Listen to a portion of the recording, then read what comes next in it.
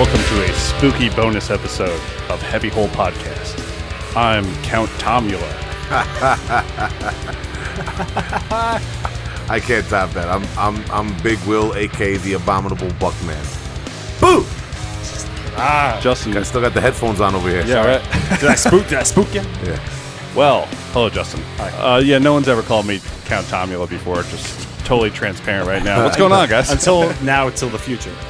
Yeah. That's right. In case you haven't guessed, welcome to our special Haunted Hole Halloween Spectacular episode. Yes. We did it. I totally missed Haunted Hole, actually. Yeah, I didn't. I Yeah. didn't. That's why I'm here. I've had a haunted hole. Yeah. For Whoa. a couple weeks now. I tell you that. Whoa. Yeah, how's that bathroom coming along? That's good. Yeah. 2-a-day Taco Bells don't work for an unfinished bathroom. Yikes. Speaking of the last 2 days, I'm going to go ahead and say it. How was your weekend? Tom? Thanks for asking.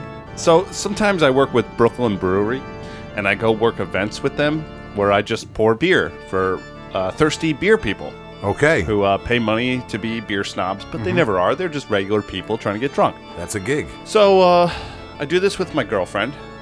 Gabby and I show up to this place. We didn't read the paperwork. It was a cider festival. Okay. Fall cider. It's that time of the year. Bobbing for them. Okay. It truly is Festive. that time of the year. Festive.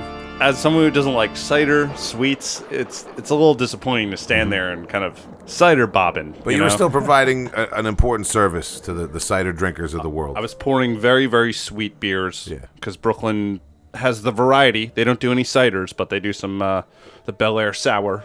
We actually just confirmed an interview with a cider drinking black metal occultist. Oh. All right. I don't know that. Yeah, I'm just. That's a foreboding little hint right there. That's not right? just a spooky Yeah, tape. I'm that's, not. Yeah, that's the future. I'm not going to give it away. Yeah, I looked at my crystal ball. All right. But yeah, so the cider game not as hot as the beer game out there for you. It's a certain type of person that goes to a cider festival. Nice people, but it's very different from the beer festival. Not all occultists. No, not necessarily. Not all Yeah. of them. Maybe I Yeah. saw him there. There was a guy wearing what was he wearing? He was wearing a Lucky 13 Saloon Oh, okay. shirt. Oh, So t-shirt, yeah. So he liked titties. He liked There's a- cider. Yeah. Crossover between those two worlds. Absolutely. Yeah. Yeah. So that was my weekend. Poured. All right. Yeah, just stare in the spooky hole, sip your ciders. Yeah, sipping on that side. Well, Justin, what about you, man? What was going on? My weekend actually it started on Wednesday in the midweek. the old North Star of the week. You can tell I'm the oldest one on this podcast, man. This guy started his weekend on Wednesday. I mean, I worked Thursday and Friday, but it started Yeah, on I know how it on goes. Wednesday, yeah. I used to do it too. I saw a great Buffalo hardcore band, Every Time I Die, Yes. on the Rocks Off offshore cruise around the Statue of Liberty. Yeah, on the in New York boat. City, on the boat. All right. Rocking and rolling, sea legs, we had them. And it was great. Played a couple of sets. They played Hot Damn in its entirety, the second set. Okay. I happen to be a fan of that album, more so than most. And yeah, had a fantastic time. The crew was deep and just deep in the connections. It was really nice. It was fun too, because you ever go to a show with you go to a show with a girl, like your girlfriend or something like that, and as a guy, you want to kind of play a little bit like a protector role. You know what I mean? It's not it's not like anything against women, like that. Most of them couldn't beat me up or anything like that. But you just want to you want to.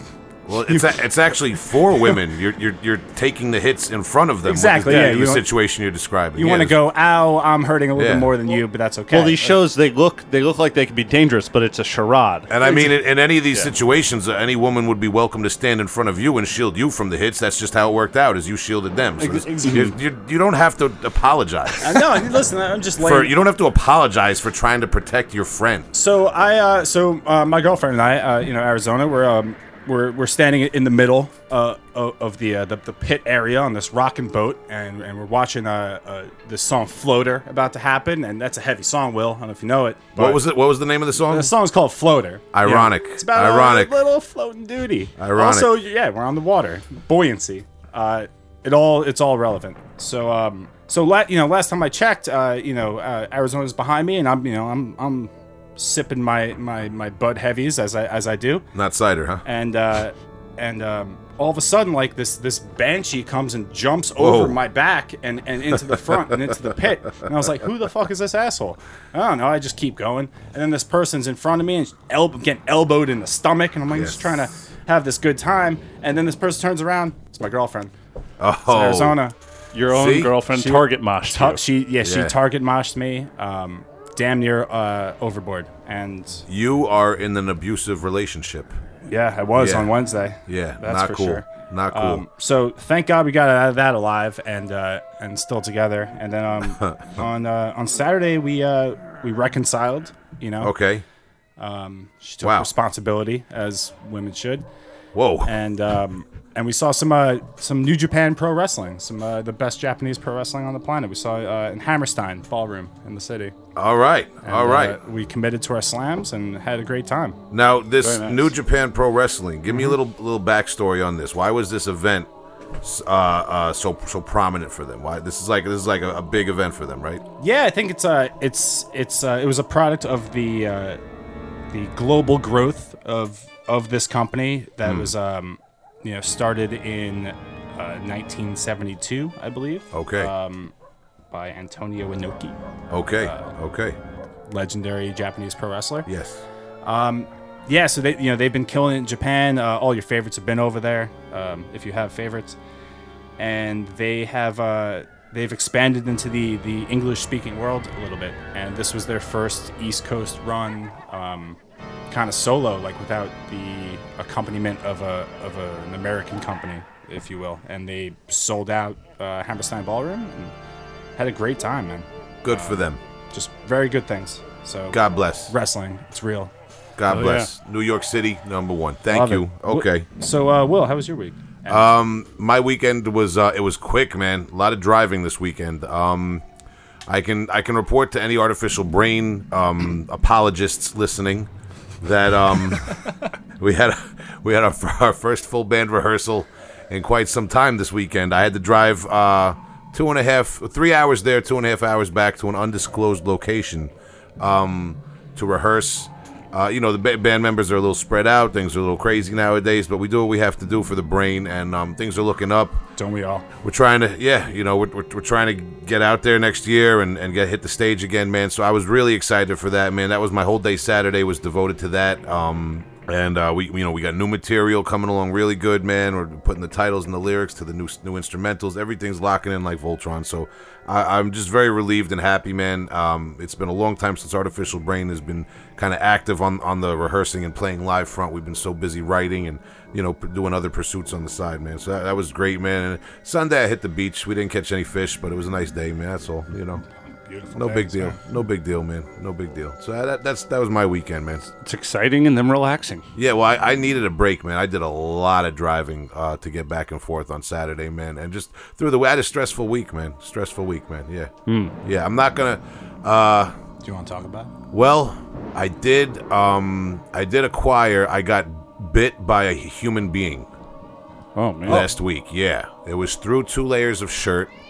I don't want to divulge too much. Was there skin peely and falling off?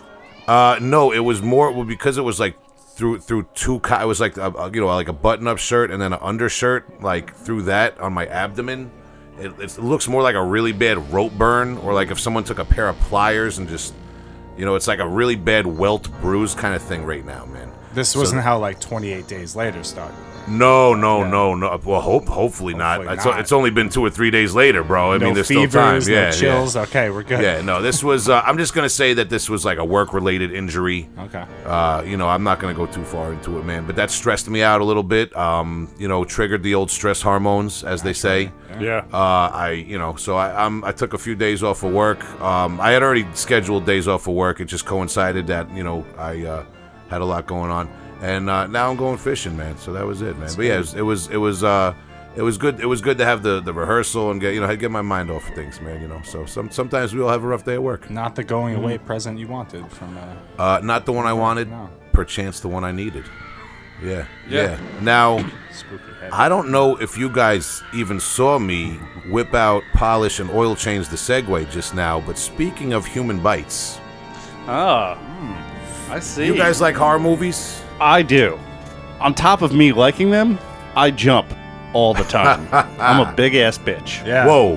I only watch them during the day, so I can relate, Tom.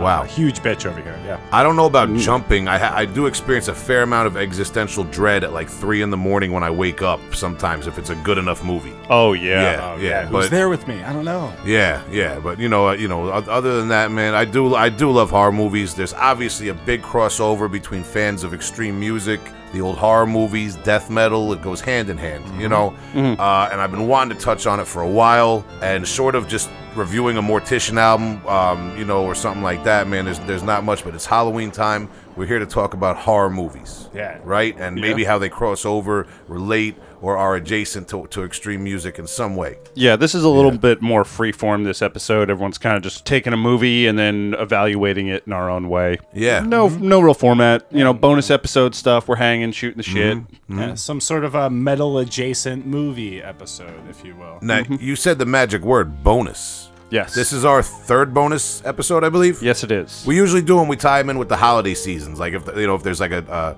work holiday where we have the day off of work, we'll do one. Or this is the Halloween one. Now the holiday season is coming up, man, and I gotta tell you, that's the season to give, right? Yes. So the freebies are over after this one, buddy. All right, it's trick or treat tonight. You get your Halloween episode, and the Patreon link is going up. We're doing it. Yeah, it's time. We're big boys now. Yeah, we're gonna be setting up the Patreon. This is gonna be our last free bonus episode.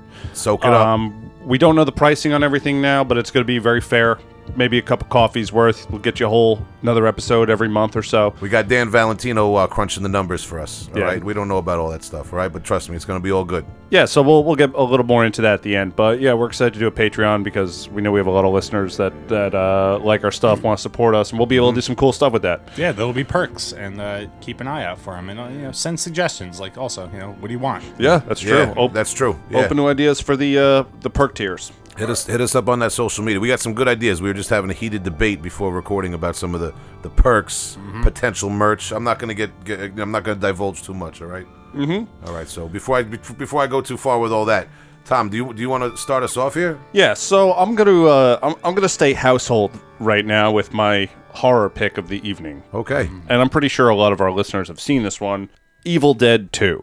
Classic. Great, Tom. There you go. Yeah, like I said before, sometimes I jump. And sometimes I'll jump even if it's like 70% slapstick comedy. It's all about the hits. Okay. Loud noises. The pops. Yeah. So, I was watching Evil Dead the other day. It's basically a visual of a Razorback Records release. Frightmare, Blood Freak, things like that. Yeah. I thought that would be a little too literal to compare it to one of those bands because they are so horror-centric. But fair enough. I like that. Yeah. Yeah, so I want to kind of compare its energy and the way it was made. Sam Raimi, by making the Evil Dead 1, the first one, low budget but pretty well received movie that preceded Evil Dead 2, which went more into the comedic realm. I think it's really interesting that he went for horror, saw the holes in it, and decided to exploit that, and basically remade it. Kind of like parodied himself in a way. Yeah, and he had fun with it, but he also did it like a champion.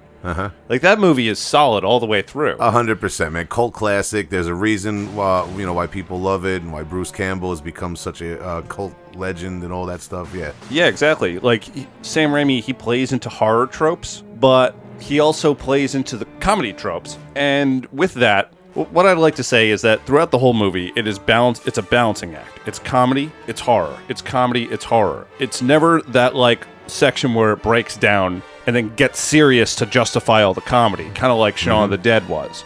At the end of that one, there isn't a joke to be found because it's so heavy with comedy in some parts. Yeah. It's weaving the entire time. Yeah, it's playing the horror timing and the comedy timing simultaneously, trying to hit on all the spooks, but hit on the laughs at the same time, or just the absurdity of the whole thing. Right, and like some of the really gruesome stuff in it isn't shown. It's kind of taken the Hitchcock route every now and then. For example, when Ash cuts off his hand. Implied. Yeah, it's implied. You see the camera's just on his face, and you're seeing a smattering of blood. Yeah. And it's like, you don't have to do any work to watch that movie. Even if you're not a horror fan. You can just sit back, take it in. The copious amount of blood that's coming out of the walls and the ridiculous little Addams Family hand running around. Oh yeah, man. The what was it? The deer's head on the wall. Yeah, the laughing I'll scene. always remember that, man. Yeah, such a classic movie, man, and just creepy and funny. There's a few movies that are creepy and funny in the right ways, but that's definitely like the king, man. Yeah, and so that's technically the second in a trilogy. The following one after is Army of Darkness, which is even more absurd. Yeah, crazy, man. Really unique, original trilogy of movies, man. It doesn't even feel like it's a trilogy. It's just like these three crazy movies, but Yeah, they're all so removed Yeah, from each other, yeah. and you know that when they were doing the second one that they planned to do Army of Darkness. Yeah. So it was like they foresaw that already. It's crazy. So what I want to do is bring up a musical act. Everyone that listens to this episode is familiar with, just like horror fans are familiar with Evil Dead, and how the writing of music can be very similar by using tropes the right way. Okay. So the band I want to use as an example is Pig Destroyer. Interesting. I feel like the trilogy of Evil Dead 2, Army of Darkness kind of goes as follows for the catalog, which is Prowler in the Yard is the mindset of Evil Dead. Terrifier, Evil Dead 2, Phantom Limb, Army of Darkness. The reason why I do that is that with each of those, the band is developing, but also using grind tropes, because they are one of the biggest grind bands out there. They're not going to break from that. Kind of invented a sound for themselves. The blast beats, the non-stop guitars. They have fun on all these albums, the same way that Sam Raimi does. But the reason I call Prowler in the Yard Evil Dead is because it seems like they're trying to take themselves a little more seriously. The second time they gain a mastery of it, they had a little more fun with it. Terrifier, it's a dynamic grind release. There's a moody break in the middle of the song Tower of Flesh that you wouldn't expect if you had listened to the previous album, Prowler. So they're introducing new elements. There's even a couple like rock and roll style southern riffs in it that keep it fun, kind of the way Raimi introduces comedy so well. So I watched the movie and then spent a couple hours the next day flipping through my whole library, thinking about the similarities about how Raimi approached Evil Dead 2 and how someone writes. When are they going to use their timing and their knowledge of what they've been doing to have fun with it? And I thought that Terrifier was the album. Because Evil Dead 2 showed a maturity in filmmaking, if you will, while being funnier. You know what I mean? By introducing more of the comedy into the horror, more of the absurdity than Evil Dead 1 or Evil Dead. It had this like writing maturity to it, and I can totally see that with Terrorizer. It's like this is a band maturing and like being more masters of their sound the same way as Sam Raimi was more master of the story that he was trying to tell with Evil Dead 1 in Evil Dead 2. Right.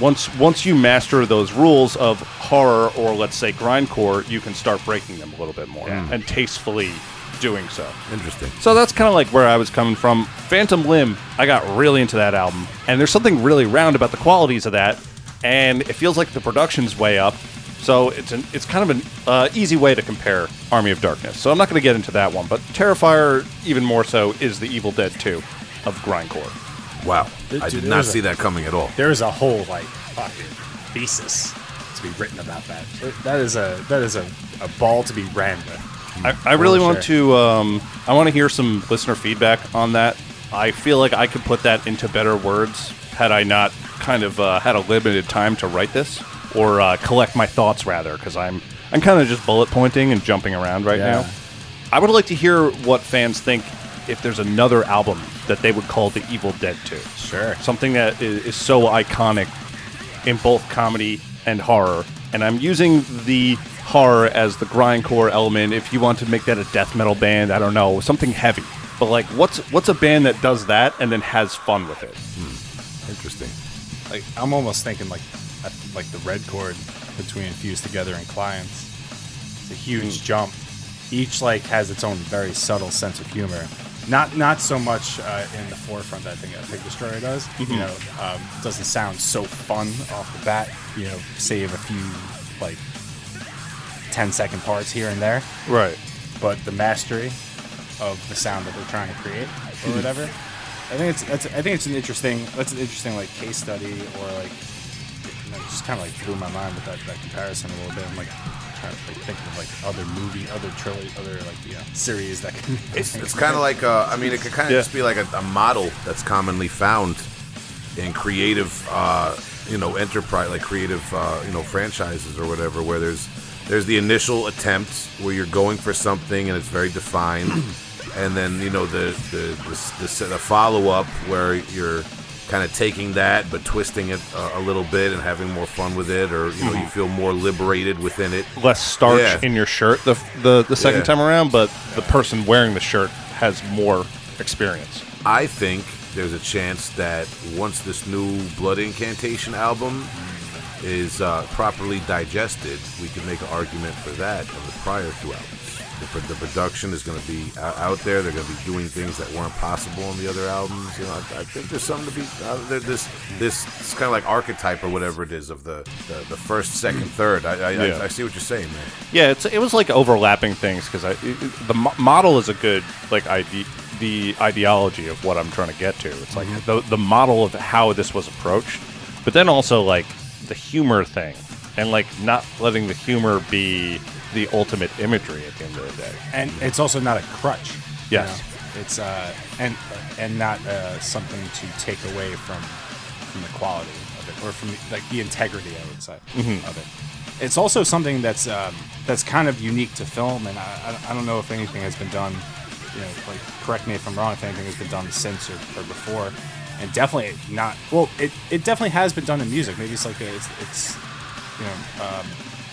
where you try a story, one time in one film, and you release a sequel that's more or less the same story but better. Right. And bands have done first albums and then re-recorded them at better quality, maybe with a more tones and maybe change some parts of some songs or whatever, to where that new product is better than the original. Right, and it's not like the demo take was something that was released and then maybe didn't go over so well. I feel like I don't know if I would count it, but Malignancy just re-recorded Intrauterine Cannibalism a couple of years ago. I don't know if I would really throw that in the same category. I think that was just more of a fresher take on it. Cenotaph from Turkey. There's two versions of Puked Genital Purulence, their first album actually. Out there, there's a reissue that was like, I think it was Repuked Purulence or something. Yeah. I don't know, it's just something to think about. Also, another band, I think what actually got me over to the Pig Destroyer thing was I was listening to the album The Kill. Oh, not the album The Kill, the band The Kill. I was listening to Kill Them All. Australian grindcore band, really great album. And I was kind of like looking through my library, and I never read the lyrics to their stuff before, and they're fucking hysterical, but it all sounds really mean. They got a song about a crocodile eating a kid out of a cafeteria, and just no one knows what's going on. And How's the song he get in the just cafeteria? Yeah, exactly. So I started there, and I was just like, well, the more rounded out, nothing against The Kill, but better known version of that style grindcore would be Pig Destroyer. Cool, man. So, I don't know. Very cool. Yeah, so I guess enough of that. But thanks for hearing me out. All right, Justin, what'd you bring in? Well, hold on. Let me eat all these Reese's Pieces that I got from my neighbor on the trick or treat. Careful, there might be a razor blade in there.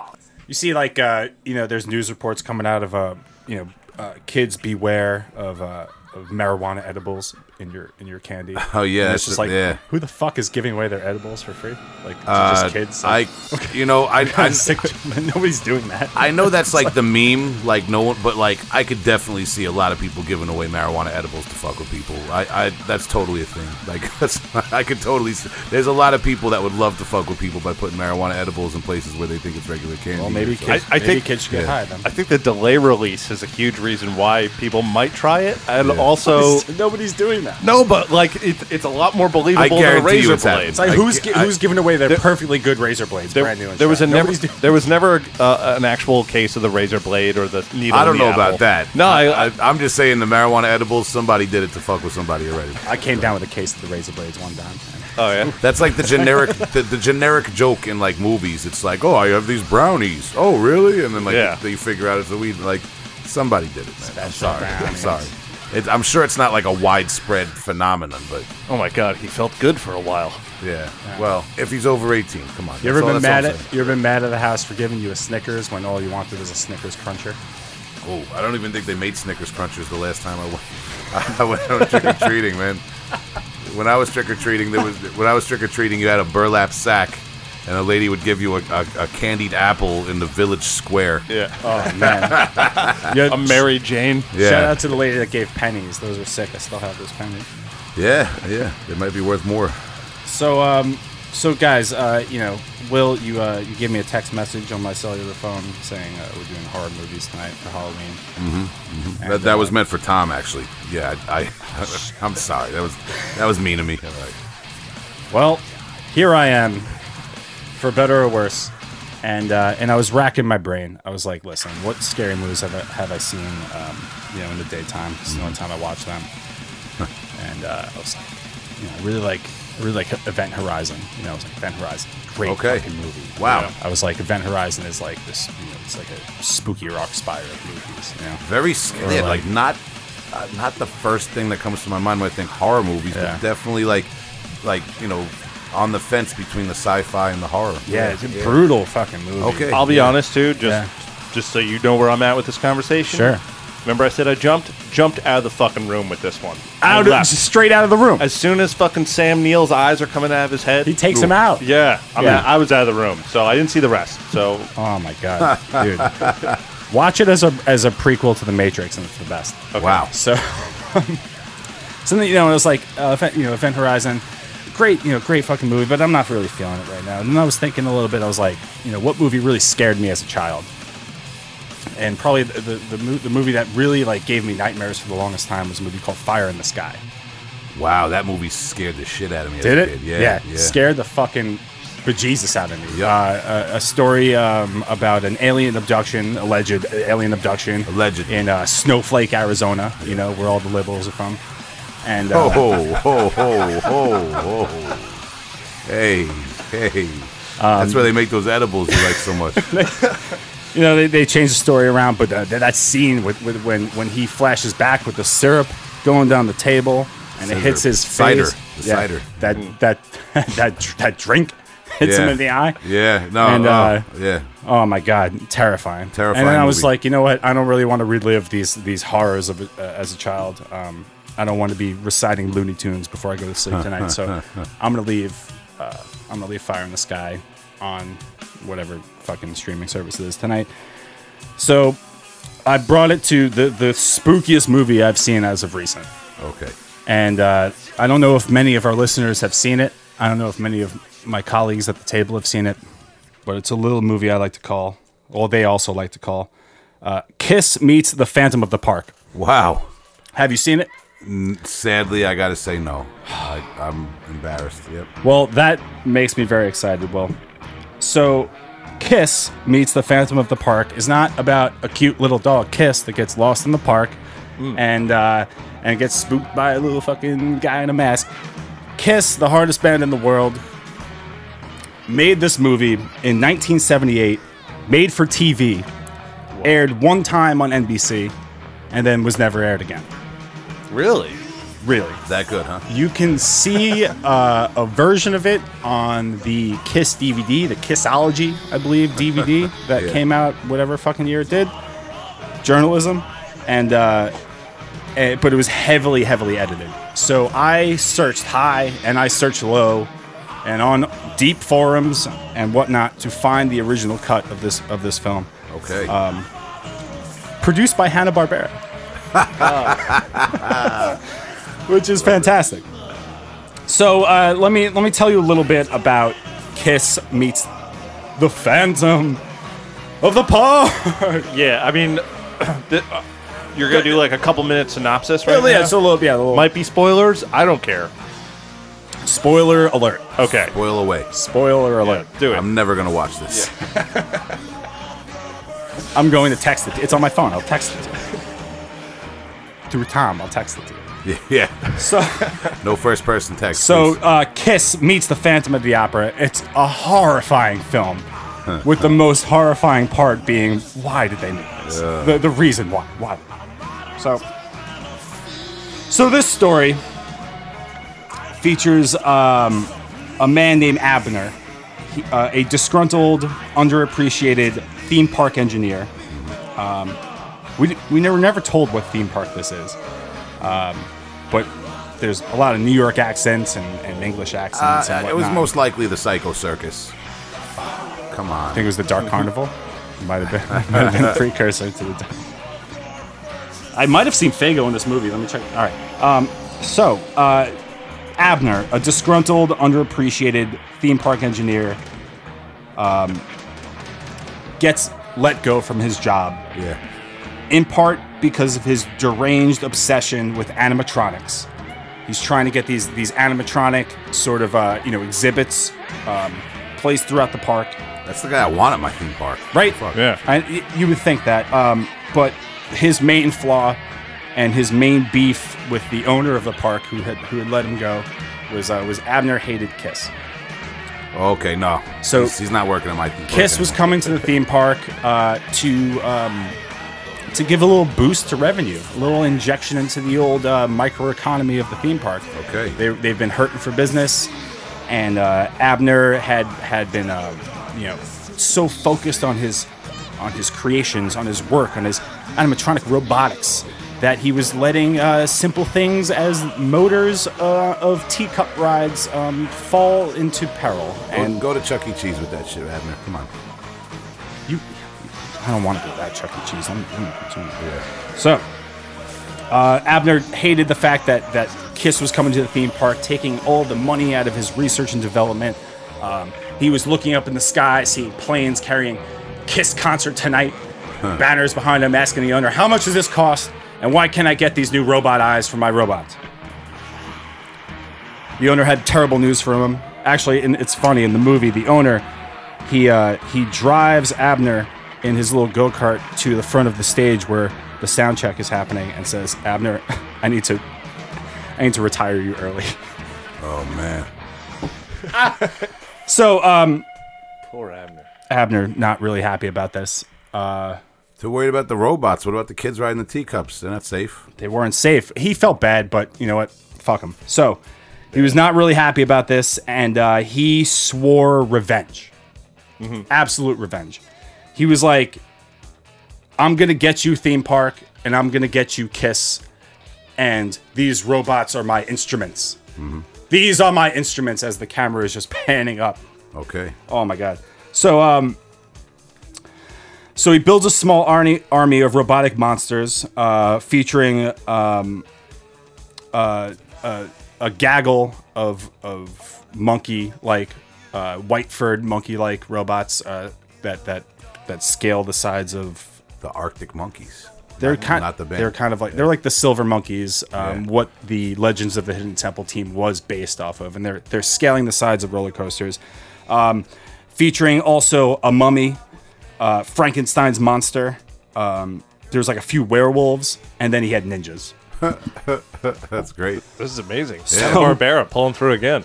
So Was this a cartoon? no, this was That's supposed to have been amazing. Great. okay. So at this point in the movie, let me just say, we're about 35 minutes into the movie right now, and all you've seen is footage of happy children riding roller coasters, and a few Kiss Army members just punching like robotic monkeys. And about at the 35-minute mark, Kiss comes on screen, and they're just playing a concert. Yeah. They're just playing Shout It. Shout it, shout it, Yeah. shout it out loud. They're fucking going crazy. Kiss, as you know them, biggest band in the world. After the show, they're walking down the stairs and they see a woman, and she's trying to find her boyfriend. But they don't know that. So she's trying to find the boyfriend. Ace Frehley shoots a laser at her face, and a star appears over her face, and he goes, well, you're not looking for Kiss? And she's like, no, I'm looking for my boyfriend. And he's like, he was here. And then Kiss walks down the stairs and out. What? Yeah, it's the best it's the best movie. It's the best movie in the world. So, Kiss hooks up with this girl, and they're like, she's like, you need to find my boyfriend, and they're like, okay, we're gonna find him. Abner probably has something to do with this, so we're gonna go. So Kiss, using their powers of fire breathing, laser eyes, and kung fu, fight their way through their park, all the way into Abner's underground laboratory. While they're there, Abner zaps away their powers. He just zaps them, takes them, zaps them away. Got him. Locks them up in a laser cage. While they're locked up, Abner has taken pictures of all of their faces, and from the pictures, he has constructed new robots of Kiss. So, Kiss, who's spending the weekend playing at this park, so the fans think, Abner sends out this robotic Kiss to play. Okay, wow. This is getting deep now. So robotic Kiss plays, and the crowd isn't taking it. But you know who isn't taking it more? Who? The actual band Kiss, who's locked up. You have to understand, and maybe there's just some backstory that needs to be put in here. Kiss is not going to stand for that sort of copyright infringement, like at all, right? Yeah, they're not going to stand. If you know anything about Gene Simmons, yeah, that's not going to happen.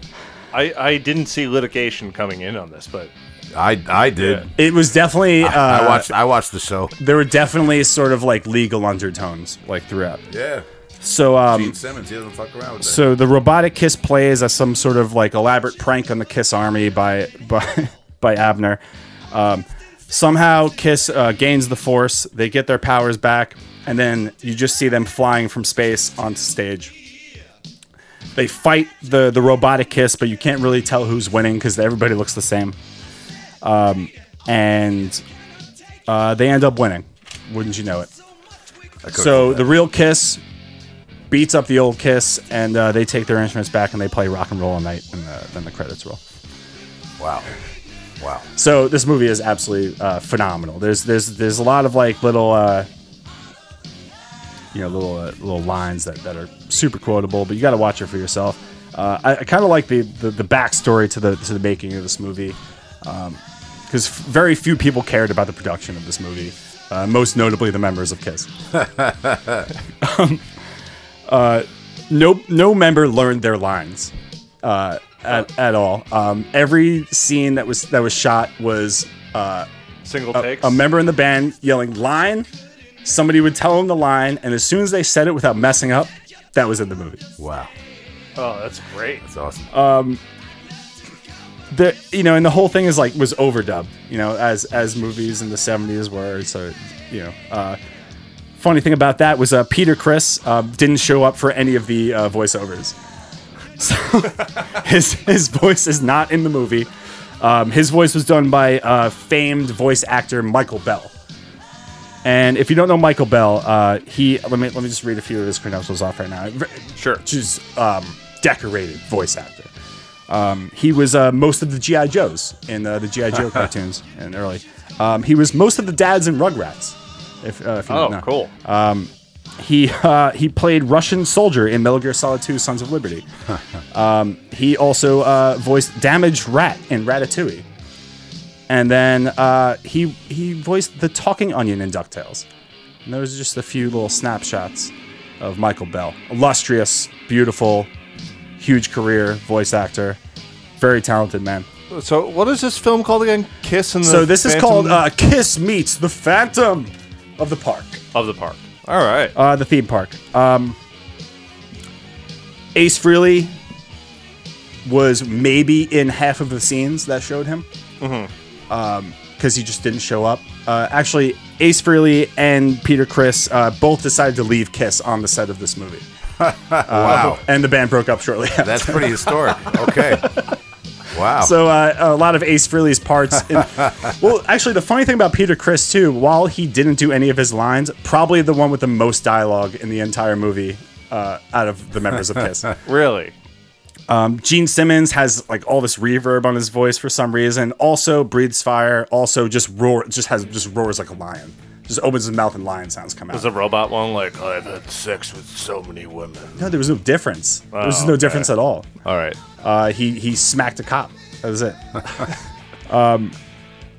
So yeah, Ace Frehley, maybe in half the scenes, his stuntman played the rest of his parts, and his stuntman was African American too, and it's amazingly noticeable because of the different skin color.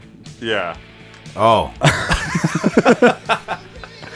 So all in all, the film Kiss Meets the Phantom of the Park really fucking pisses me off that it was snubbed for Oscars Best Picture in 1978. And do yourselves a favor, learn something about music and watch this movie, because it is amazing.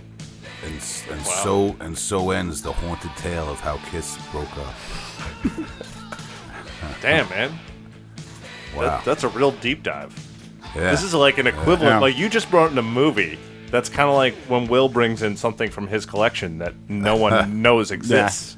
Yeah, I don't even know. I don't even know, bro. I watched this movie twice today, and I plan on going home and watching it again. For as shitty as it is, man, it is just hilarious. There's just amazing lines, like, you know, they're in the these Kiss Army punks are in the basement, this underground lair, and they're fucking around. And some little girl's holding a balloon, and one of the Kiss Army punks, his name is Chopper. Chopper, he pops a balloon with a cigarette, and the mother goes, "You can't smoke in here," and he just goes, "I'll smoke you." And for me, awards. That's a good one. That's where like the opening credits get those flowers, those little seals. Yeah. You know what I mean? For your consideration. Just that guy. So Kiss lives, hardest band in the world. Nice. All right, let's move on to the next movie. Thanks for coming to my TED Talk. All right. All right, Will, what do you got, man? There's a series of movies that I want to talk about. I wanted to go back. There's a few movies that are always going to be like really iconic to me, horror movies. When I was probably around 12 or 13, I had a really cool uncle that started showing me all the cool horror movies, obscure ones, classic ones, black and white ones from the 40s and 50s, crazy weird ones from the 60s and 70s, Vincent Price, Hammer films, you name it. And among those, he also showed me like the classic, the Lucio Fulci films, Dario Argento, blah blah blah. But my horror movie people know what I'm talking about. And I was thinking, what's the movie that made that was like that had something to do with metal the most? And it's absolutely the movie Demons, the Italian film Demons, Demoni in the Italian as it was released. But most countries it was released as Demons in the English. 1985, if I'm not mistaken, this movie was released. Director Lamberto Bava, son of Mario Bava, classic Italian director, directed a lot of classic like black and white old school horror movies. Lamberto Bava was the assistant director of Cannibal Holocaust. I mean, yeah, if you know like the kind of legacy of that movie, really shocking and extreme band in a lot of places, man. The movie Demons, man, so close to my heart. I saw it probably when I was 12 or 13 for the first time, and it changed the way I looked at heavy metal and horror movies, and set the bar very high for both of those things in my life as I would like continue to grow into like, you know, adolescence and teenagehood, pursuing horror movies and heavy metal. This movie uses heavy metal in a really intimate way, man, to set the atmosphere. It's got such a great soundtrack. There's a lot of scored music, synthesized music and such by Claudio Simonetti that shouldn't go, underrated and unspoken for, man. There's a lot of really good music and atmospheric music in this, but there's also like some really cool kind of like pop music and heavy metal music. You got Billy Idol, Rick Springfield, a really cool Motley Crue song called Save Our Souls, which is more of an old school traditional metal track as Motley Crue can do. There's a band Go West, We Close Our Eyes, just kind of like a wacky, funky little 80s dance song. And really another cool song, The Adventures, Send My Heart, more of like your twangy, like England. I think they were from Ireland actually, but it's like twangy, like 80s early rock kind of thing. Maybe something along the lines of like the Smiths or early U2 or something. But to hear this music in the movie, the way they set the atmosphere is amazing, man. But there's kind of like a heavy metal trifecta. There's 3 songs on the soundtrack that I'm going to talk about that really made an impact on me, and I'm sure a lot of other people, because this movie, it's not the most obscure movie. It's not your Freddy or your Jason or something like that, but for people that know horror movies and gore movies and zombie movies, Demons is it's a pretty prominent one. It's a landmark film, and it's because there's a lot of factors to it. There's the writing, it was script written and produced by Dario Argento too, another classic like Italian horror movie director. It like stirs something to me. I'm trying to find the right words, man. Just the way the movie is scripted and put together. There's parts of it that are just kind of like weird, I guess schlocky. People might think it's corny. Some people might laugh at it or whatever, man. Some of the effects, some of the makeup or something, man. But when I first saw it, and for its time, the gore is over the top. There's every color fluid coming out of people. There's when you see, like, you know what it is? There's blood in a lot of movies, but when you start seeing like the bubbles of white pus and the puking green foam, and that's attention to detail. Yeah, there's a lot of stuff going on. His fingernails kind of like getting like the human fingernails are getting busted up, and demon ones are coming through, and there's blood, and it's hard to watch. This is a feast for the eyes of disgusting supernatural gore. And then there's like the mysterious guy with the mask on. I'm gonna try to get through this without giving away any big spoilers, but there's just a great atmosphere. The movie takes place in a movie theater, and there's an element of kind of like breaking the third wall. The movie has a supernatural effect on the movie theater, and the demons act in a way very similar to how your zombies act in your typical zombie move. It's kind of like they spread the disease, and then the infected people become more, and then it's this army of ghouls in this movie theater, and it just made such an impact on me, and it set the bar so high for horror movies, man. This is the type of movie that's just engaging from the go. Mm-hmm. There's not like a slow first half hour. Or something, you know how like some horror movies you're trying to get past that hump in the first half hour, 40 minutes, and before. No, man, this movie is just the way they set it up, the music. Again, when I talk about all the cool kind of 80s new wave and heavy metal music, it's not to disparage Claudio Simonetti's score for this, because there's such a musical atmosphere in this movie. Claudio Simonetti has a band, Goblin. Okay. And Goblin is actually original synthwave-ish. Yeah, well, that's associated very heavily with this Italian horror movie, Italian gore movie genre. Yeah. And there's a band I'm a big fan of, Zombie, on Relapse Records, that kind of does something in a similar vein, inspired by that, I think, at some point. Yeah, I feel like that's like a newer version of what Goblin was. Yes. And there's that. There's what's the guy's name, man? Yeah, actually, on next year's Maryland Death Fest, you're going to have, I believe his name is Fabio Frizzi, and he's with his 8-piece Frizzi Tafulci Orchestra performing suites from classic Italian horror films like Zombie 2, Seven Notes in Black, The Beyond, City of the Living Dead, and others. So that's like extremely relevant to this conversation.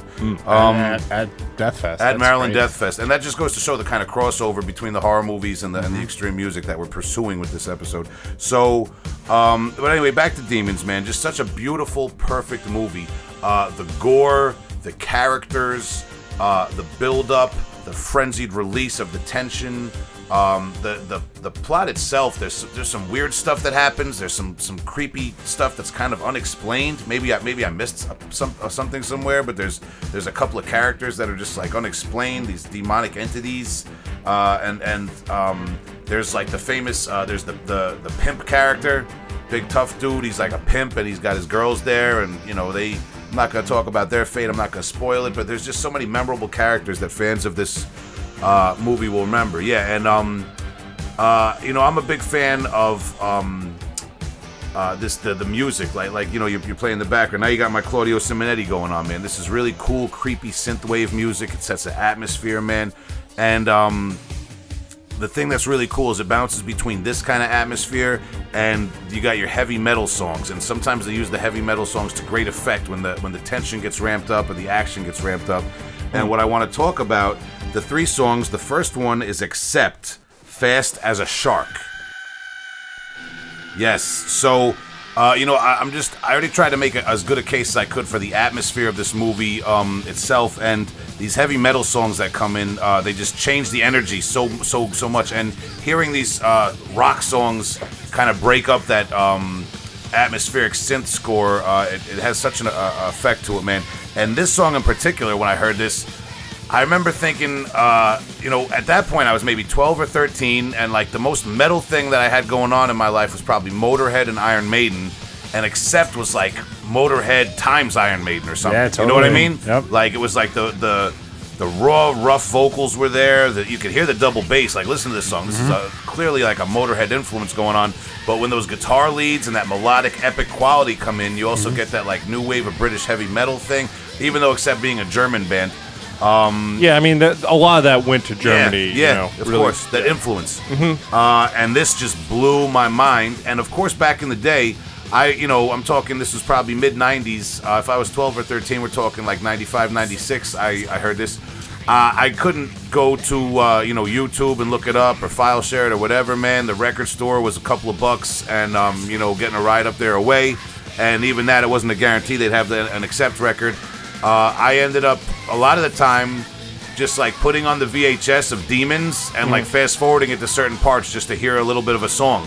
Cool. And like that was all I had. I never actually took the leap to recording it to tape because there's certain parts where it's like interspersed with dialogue or people screaming or something like that. You know what I mean? But that's like the only way I could listen to the song. And then later on, you eventually get to buy the CD, or you can just look it up on YouTube, and you always remember the movie with these songs. You know what I mean? And this to me is a special nostalgic part of my childhood, just hearing this song. And it really, like I said, this to me, if anything, hearing this Accept song, Fast as a Shark, in the movie Demons was like the step from Iron Maiden and Motorhead into more extreme forms of metal that weren't as accessible in the commercial market, as a young guy. So really important, man.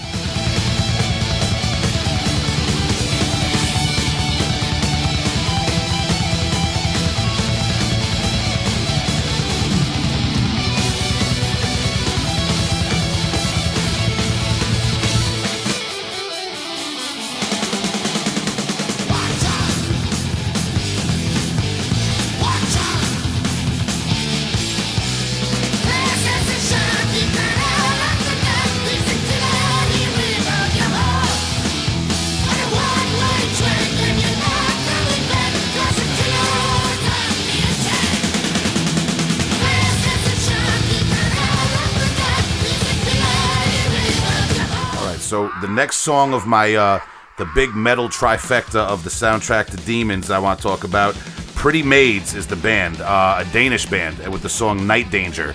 Another just a powerful, riff-heavy shredder of a song, man. Really cool heavy metal song. The vocals, brusque, really rough. low. Yeah. This man's cutting down trees between vocal practice. He's doing it. Yeah, whatever he's doing it, man. Yeah. But, again, just for the same quality to me, this exposed me to heavy metal that wasn't so much in the common ear, and in the common, what should I say? In like the, it's kind of overlooked in like the commercial respect, you mean? Yeah, this is a big part of what exposed me to heavy metal that wasn't so much in the commercial market. You know what I mean? In the United States for that time, it's got like there was a lot of metal that came before me already. At 12 or 13, there was a lifetime's worth of metal I had yet to discover. Yeah, this is like Maiden adjacent. Yeah, but a little like deeper into the darkness than Maiden was. Just a little faster, heavier, little more cutting edge to those riffs. It's that this is kind of like the bridge between the new wave of British heavy metal and the thrash. Yep. And that was very important to me, man. That because the melodies, the singing, the atmosphere. That was important for me. I wasn't ready for the full on death metal yet. You know what I mean? So this kind of no one is gently persuaded me into extreme metal. And again, another song that I'll always think about the movie Demons. When I hear this, man. This has like a Killer's Maiden vibe to it, with the vocals. And Yeah.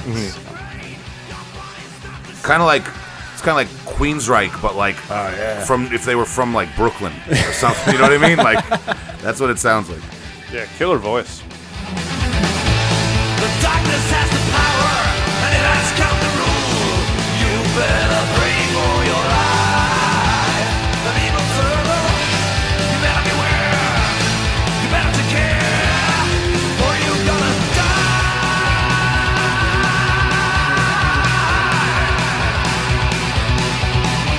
You better watch out and don't let it out.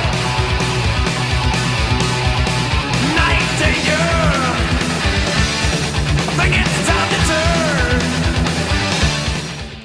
Side note, there's a couple of pages of jackets in that book I was telling you about where the entire thing is Saxon. There's just 80 patches of Saxon. It's Northern England. Yeah, like James. Right? Yeah, James. Yeah, we have a buddy who's like, it's his favorite band, hands down. If you asked him his 5 favorite bands, he would have listed 5. Yeah, there's S-A-X-O-N. Yes. Yeah, man. My third, completing this trilogy of heavy metal classic songs on the soundtrack to Demons. Third song is "Everybody Up" by Saxon. Man. Amazing band, classic heavy metal band, a little underrated. Doesn't always come up in conversation as quickly as some others, man, and that's a problem you need to fix in your life. Great band, excellent song, used to great effect in the movie. I'm not going to spoil it, but just watch the movie and wait for the song. I'll always remember it. And this, not necessarily the fastest, heaviest shredder of these 3 heavy metal songs, but again, this was just a name. I had never heard the name Saxon. I didn't know what it was all about, and it was just something that stuck with me and showed me that there was this great big heavy metal world that had already been going on without me, and I needed to join the party and catch up. So, I just another thing, and again, the vocals really raw. This style of heavy metal sometimes gets, I feel like, stereotyped or parodied a lot in this day and age. It's like these, like, kind of pretty boy opera singer, vocalists, like, which was like prevalent in glam metal a lot. But I think, a lot of that is, like you said before, like Iron Maiden. Like, Bruce Dickinson's vocal style is so prominent within the genre that a lot of people try to emulate that. And there probably were a lot of kind of fairly comedic attempts that fell flat at that, just like with any genre, any subgenre of metal. But there were so many great metal bands and great singers that really had powerful voices and could carry a tune with great range, man, that deserve a lot of credit. So, I just going back to how I touched on the whole new wave of British heavy metal and trying to get back into that stuff and rediscover some old bands. Watching the movie Demons and talking about the soundtrack really helped me in that respect lately. So that's the third song. That's all I want to talk about with Saxon. Everybody Up, man. We'll let it ring out. Nice.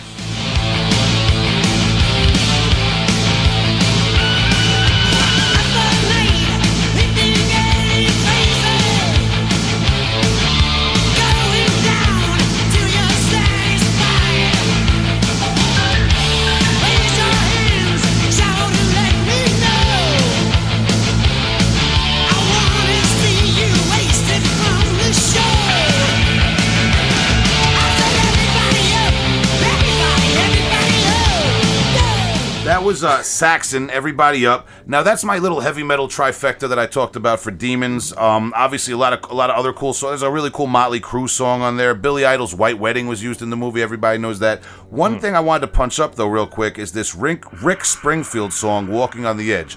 Now Rick Springfield, a couple of hits in the 80s. Not a bad artist. Yep. You know what I mean? Did his thing. Wasn't he in soap operas too or something? I hope so. I'm pretty sure he was in like General Hospital or one of those. I don't know. He was Jesse's Girl. Good entertainer. He still plays around today. I know my aunts went and saw him a couple of years ago, and apparently women still throw underwear at him. They love him. They love him. Yeah. So, not this what you're hearing now is the intro to a Rick Springfield song, and it actually I totally mistook it for like weird synthwave score atmosphere in the movie. I thought this was part of like a Claudio Simonetti like interlude or something for the movie, you know what I mean? But this is actually part of the Rick Springfield song, so I gotta give it to Rick. This wasn't a collab or anything like that? This is Rick tapping into the dark side. Richard. Yeah.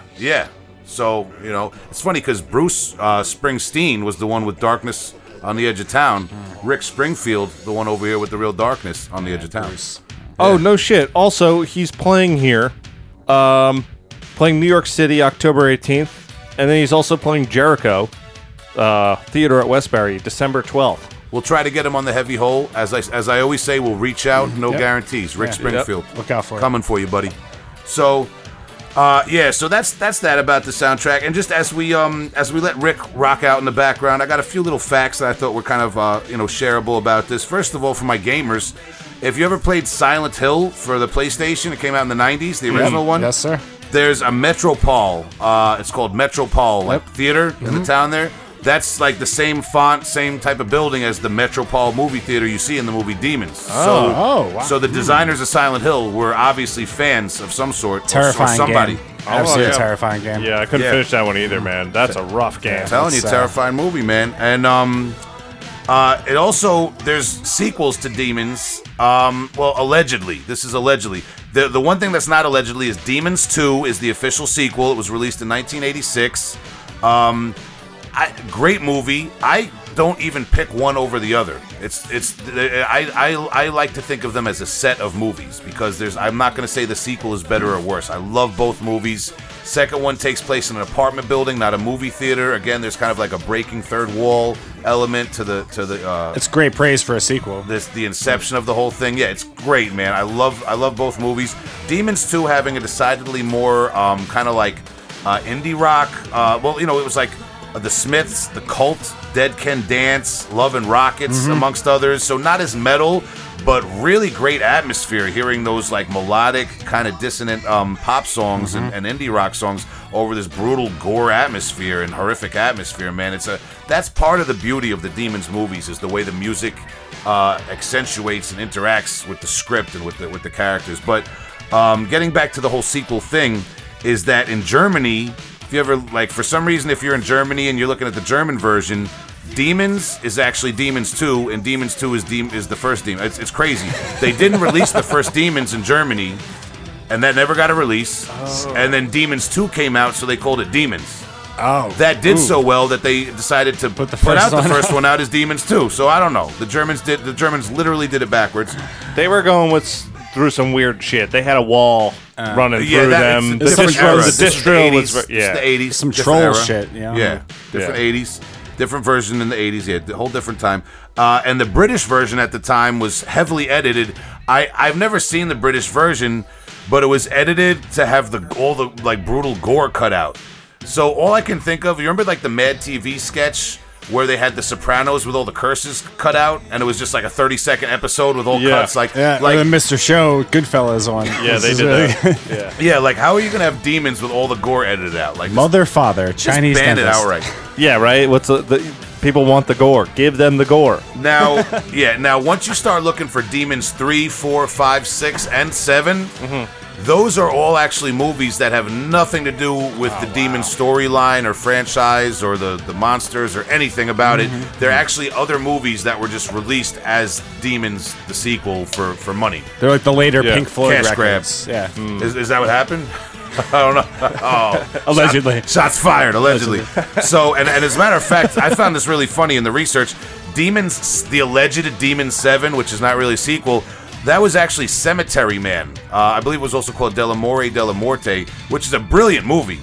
A little bit of a slapstick gore movie, almost in line with what you were saying about The Evil Dead 2. Brilliant movie. Definitely check out Cemetery Man if you get the chance, but has nothing to do with demons. I don't know how you could label that as the 7th sequel to Demons. But You're telling me they ain't one demon in that movie? It's a zombie movie. Oh yeah, It takes place in a cemetery. It's not a demon. Dude, like I'm not the hugest horror movie buff. Zombies and demons, way different things. You can't pass one for the other. Especially, I mean, like, look, I could understand if you wanted to somehow work 28 Days Later and have a fan theory that, like, because in 28 Days Later the zombies run. Yeah. All right, because that's the thing. In Demons, these things are booking. They're after you. They're Right. not like slow zombie. They're possessed. They're not Yeah. deteriorating. And now you got me, because one of my theories is that Demons has influenced the zombie movie culture we're in now. Because in a lot of zombie films and zombie like there's a million different zombie things going on right now. Yeah. The Walking Dead popped off, and there's movies, Zombieland. Bill Murray had what is it? Zombieland thing. There's all this crazy stuff, and now all of a sudden a lot of zombies are running now. Yeah. Zombies never used to run. Well, what's the infection is what we're talking about. But, well, is the- it viral? Is it fungal? The infection bacterial? is everybody saw Demons and how the demons were running around. You get scratched, you become one, kind of like a zombie movie. Yeah. I really think Demons influenced that. You know what I mean? They stepped it up. When Demons came out, enough people eventually saw it over the years, and they're like, yo, then these guys are running around and infecting people. They're not just, stumbling, you put up a sawhorse and he'll fall over it. Like, They could get there faster. yeah, so like that. yeah, so that's my little tangent, but I'll wrap it up here, man. I could talk all night about these movies, and my highest recommendation for a metalhead looking for a good horror movie this Halloween is the movie Demons. And if you followed up with Demons 2, I doubt you're going to be mad at me. So that's that. I'm going to take you up on that. I'm going to watch that this week for sure. I would loan it to you, but I only have both of them on VHS, and that's my final flex. Ooh, YouTube got VHS though. Yeah, I'll figure it out. All right. Well, that concludes our bonus episode, the Halloween Heavy Hole bonus episode. I got one thing. Oh. Yep, I remember my recommendation. Yes. All right, so just one more thing. We're going to wrap it up and let you get to your horror movies and go trick-or-treating and finish sewing up your kid's costume, whatever you got to do. We're not going to do the whole full old and new album recommendations and everything, man. But I'm too scared. Yeah. Everyone's scared. I begged the guys, though. I got one that I really wanted to throw in there. I felt like it's a cool deep cut just for all of our extreme music heads that are always listening to Heavy Hole, looking for something different and something to get turned on to. And it's very Halloween adjacent to me. I brought in, and by the way, I forgot to do this like 20 minutes ago, but I'm going to put on my Demons hat right now. Oh, hell This yeah. ain't the vinyl. Yeah. It's not the tape. Yeah, It's the hat. I got the ski hat courtesy of Tom Ander a few years ago, man. That's sick. It's my boy for Christmas. Yeah, man, the Demons hat with the official Amazing. Demons logo. Look at that tight stitching. Yeah, I rarely wear this because I'm so afraid of losing it, man. Such a beautiful hat. That's sick. But I brought in for my little album recommendation the Zombified Preachers of Gore 1991 demo cassette. Zombie. Yeah. Yeah, Zombie. so Zombified Preachers of Gore. It's Halloween adjacent. Come on, give me one on that. As you can see, it sustained a little water damage in the basement, but there's a lot of gore on there. You can still see the pictures of these guys. Those guys look like proto gore grind guys. If there was an internet in 1991, those guys would have been on the gore grind message board, straight Absolutely. up and down. Zombified Preachers of Gore. What can I say about this? This is kind of like your early wave. This is like your first wave grindcore, really. I mean, 1991. This is when the bands like Terrorizer, Extreme Noise Terror, Carcass, Napalm Death, they were all doing it in the late 80s, early 90s, and Zombified Preachers of Gore came out. They had a demo before this, and then they had this 1991 demo, and it was released on Wild Rags Records. My old school heads are going to remember Wild Rags Records. Put out a lot of stuff, put out some Internal Bleeding stuff back in the day, Torture Crypt, a lot of sick shit. I ordered this straight from the horse's mouth from Wild Rags way back in the day. Really cool death, kind of like if you're a fan of maybe Repulsion, Terrorizer, your old Impetigo. This is just your old kind of like grindy, like death metal elements, but very, very balls to the wall, raw grindcore, man. Yeah, I feel like this is one of those demos where you could imagine the room that they're in Yeah, while they're recording yeah. it. Yeah, it's raw, but it's also got like a depth to it. Well, something to think about is recently I talked about the Sarcastic 7-inch from Brazil, and I also brought up a few episodes back Rotting Flesh and Fantasious Monster. Both of those are like really old school Brazilian gore grind releases that had like super lo-fi cavernous recordings. This slightly more passable production, but I feel like 1991 it's in that same vein. This is the state of the gore state of gore grind as an art. You know what I mean? Timing considered and like pushing your instruments to sound to record an amp and stuff back then when we didn't really perfect it yet. Yeah, Like yeah. for this extreme style music. Sounds really good for 91. 100%. Now, something funny about this, I've seen reviews of this online where they say that this is a drum machine. It's not a drum machine. I want to sit with this a minute now.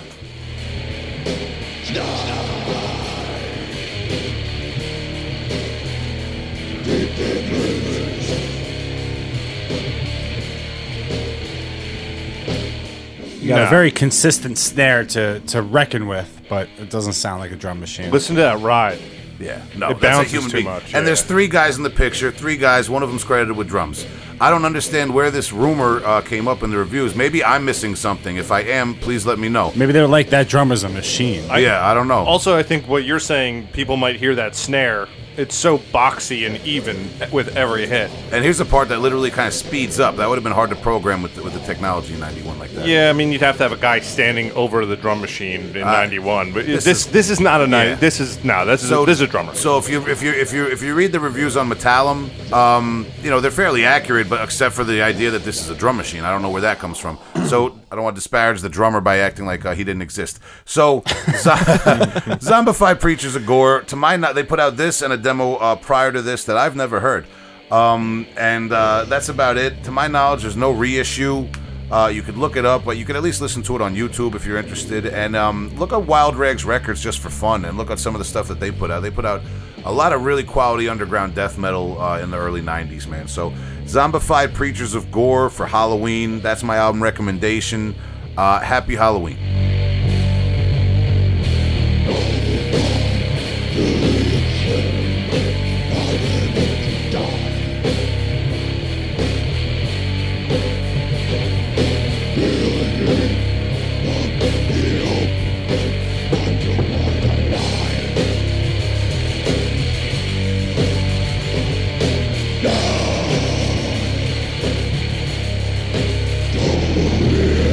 So, that's the last free bonus episode. That's all you get. This is Trick or Treat. This is the Yep. last one. You're 12 now. You can't do this anymore. Handouts are over. Yep. Yeah, you don't be one of those teenagers that just shows up on the door with no costume, in sneakers and jeans, like looking for candy. Man, you guys ever get that? What's up with that? Oh, yeah, dude. Stop. You're old enough to get a job and buy candy. Stop. It's just steal candy, too, Yeah. man. You're young enough where they're not going to throw you in the can Whoa! for it. Allegedly. Don't do that. Yeah, please. All right, yeah. But if you do, don't say we told you to. That's So, cool. yeah, so we're starting up with the Patreon. There's going to be some perks. The bonus episodes are going to be behind the paywall, but don't worry. Heavy Hole Podcast still coming at you. Weekly. Yeah, for yeah. free. Nothing changes about the regular listening experience. We're just going to make a little money on the side. We're trying to pull something You know what in. I'm saying? It's We're- Long Island. Times are tough. The idea is that we'll make a little bit of money, and we probably will try to start hitting some festivals and stuff like that. Do a little bit. Yeah. Without unlocking too much of the mystery, we do want to take this show on the road. We want to hit up some of your more notable death metal events and festivals and try to reach out to those artists to bring you the same type of content we've been bringing you on a wider scale. It's all about you guys. Yeah, it's all about the listeners, man. Just We care appreciate about your you. support. That's on the Patreon, and also we have a merch store coming, so keep your eyes peeled out for that. We'll get some more information on social media soon. Yep, Halloween costumes for the kids next year.